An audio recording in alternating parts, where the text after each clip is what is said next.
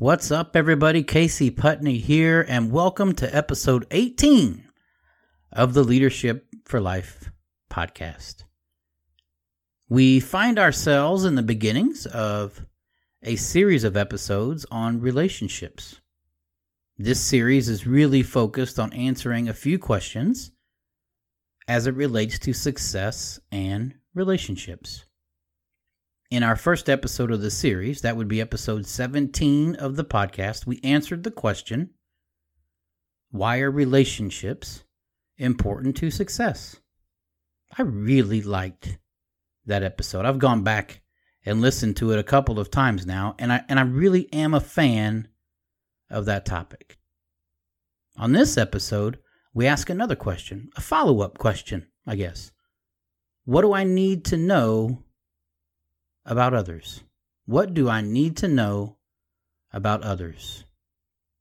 I first stumbled on this question while reading a book entitled Relationships 101 by John Maxwell. In fact, I enjoyed that book so much that I'm actually tailoring this series of episodes off the way John formatted his book. What do I need to know about others? Isn't that an interesting question? Have you ever given that question some thought? Maybe you have, but I'd be willing to bet that many of us have not. It's not a question that comes naturally to us. What do I need to know about others?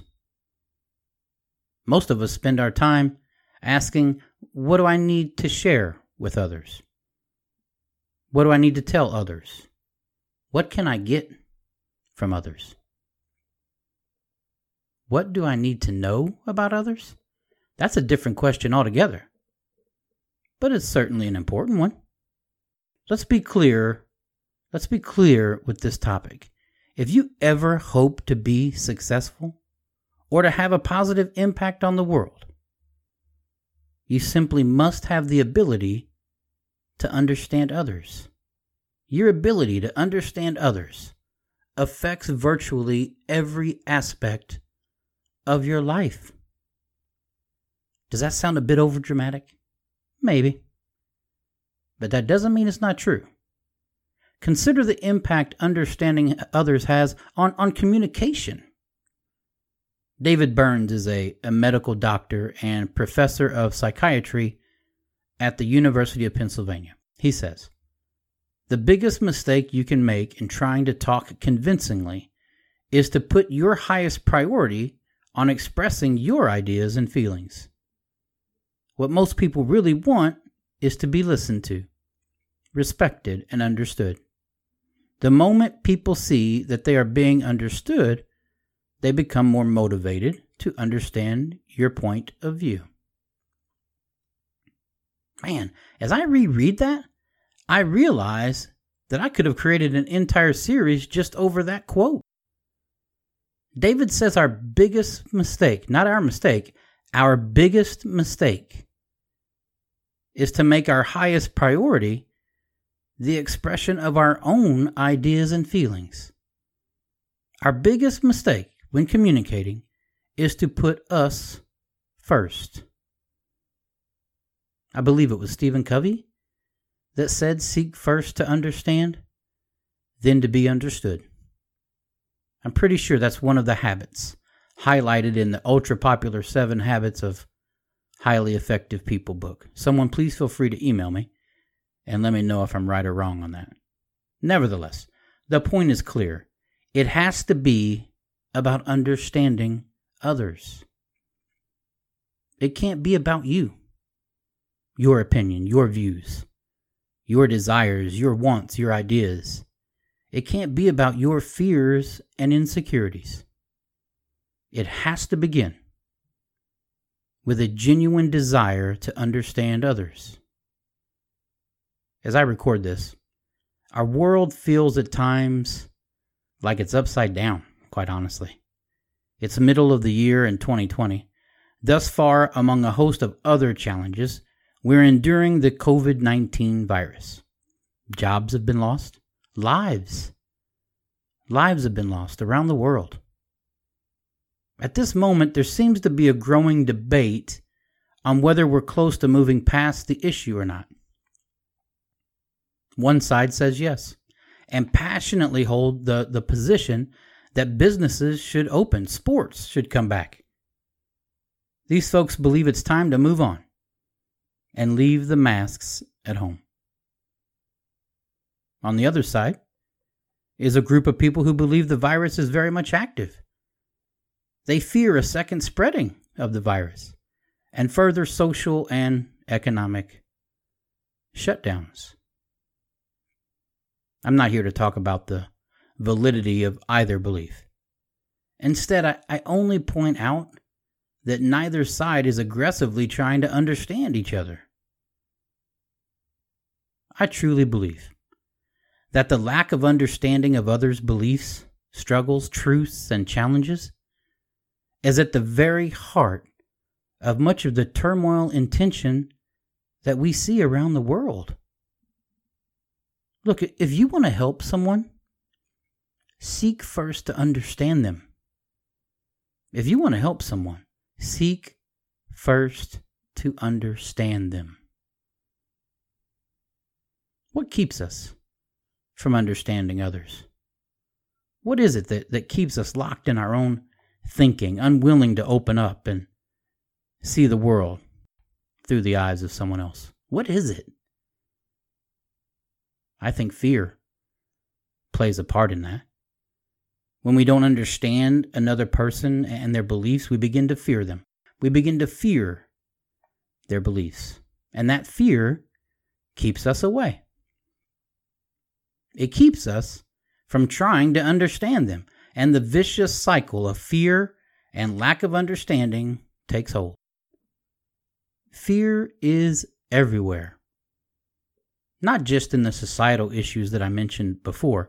Fear exists in the family. It exists at work. Employees are afraid to disagree with their leaders. They're afraid to voice concerns and dissatisfaction. And here's the really crazy part about fear. Our fear is normally based on untruths. Our fear is oftentimes based on stories that we've created in our own minds about another person's motives and beliefs. It's easy for us to believe that the person is a monster. It's easy for us to believe the other person is selfish and simply doesn't care about anybody else. In my experience, that's simply not true. Sure, people make mistakes. Sure, people fail to consider how decisions affect others. Sure, people communicate poorly. But I've met very few people that simply didn't care. Most people are trying to do right and simply get it wrong. Let me say that again, because I think if we can capture that, if we can capture that, it can change the way we view so much we see. Most people are trying to do right and simply get it wrong. Oh, I'm certain there are many more things we could talk about that keep people from understanding others. But fear is a monster. It haunts so many of us. So what do we do then? Let's return to the question of this episode. What do I need to understand about others? Let's find our answer. Let's find our answer here. The first thing we need to understand is everybody wants to be somebody. Everybody wants to be somebody. We all desire significance. I don't believe there's a person in the world that doesn't desire some form of significance. If you've spent time with me before, you know that I believe we all have an innate desire to be valued, respected, appreciated, and heard. I believe this desire unites us all. Think about those words, those desires. Valued, respected, appreciated, and heard. It's about significance, isn't it? See, if you can get that truth to exist in your mind, making it a core belief, then you'll begin to approach people differently. You'll understand their desire to be heard, and you'll listen to them. Our goal should be to treat every person we meet as if they were the most important person in the world. I recently watched the movie A Beautiful Day in the Neighborhood. It stars Tom Hanks as he tells the story of Mr. Rogers. What struck me was the way Mr. Rogers communicated. He tried to understand the person that was in front of him. He asked questions, and he listened. When you were talking to him, you felt as if you were the most important person in the world to him at that moment, at that time. What a great skill. What a great skill for all of us to aspire to. To be able to make somebody feel like they are indeed somebody. My goodness. I could stop there. I could stop right there and challenge you to really spend some time examining just that. Because if you can grasp it, if you can make that a part of how you approach others, lives will be changed. Change for the better. Your relationships will grow in strength, and everyone involved, you and the people around you, will move one step closer to success and the realization of potential. But let's not stop. Let's not stop. Let's go even deeper. Let's look at another thing we need to understand about others. Here it is. People want to know how much you care before they care about how much you know. I'm going to say that again. If you have a pen in front of you, write this down. People want to know how much you care before they care about how much you know. So often we approach it from the opposite perspective. We meet somebody new and we desperately try to impress them with what we know. Pay attention when you're at a gathering of friends, family, or coworkers. Sit back and pay attention at how much time is spent by others trying to impress with how much they know. As a leader, whenever I take over a new team, the first thing I try to do is demonstrate how much I care. I do this before I share a single idea about the future. Before I develop a strategy or talk about tomorrow, I try to show how much I care. I ask questions, and then I try to intently listen to the answers. And if I don't understand, I ask more questions. Something I learned a long time ago. People are not nearly as interested in me agreeing with them as they are in me understanding them. Did you hear that? Did you hear the difference? I can understand what you've gone through. I can understand why what you've gone through has led you down a path to see the world the way you see it. I don't have to agree with you. My world may not look like yours does, but I can understand. I can understand your pain, your turmoil, your fear. I can understand your frustration, your anger and concern. People want to be valued, respected, appreciated, and heard.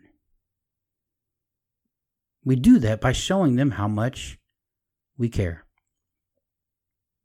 The number one error for most new leaders is diving into the leadership of their team without first demonstrating how much they care.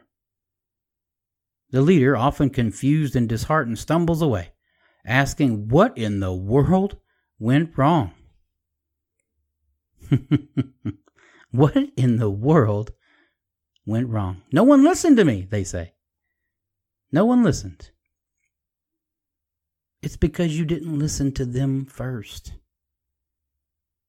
People want to know how much you care before they care about how much you know. What do I need to know about others? That was our question. Have we answered it? I think so. We need to know that everybody wants to be somebody. Everybody wants to matter, to be significant.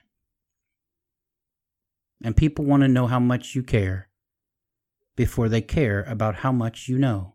We can't dive in and impress people with all kinds of degrees and fancy ideas. Folks, people don't follow ideas.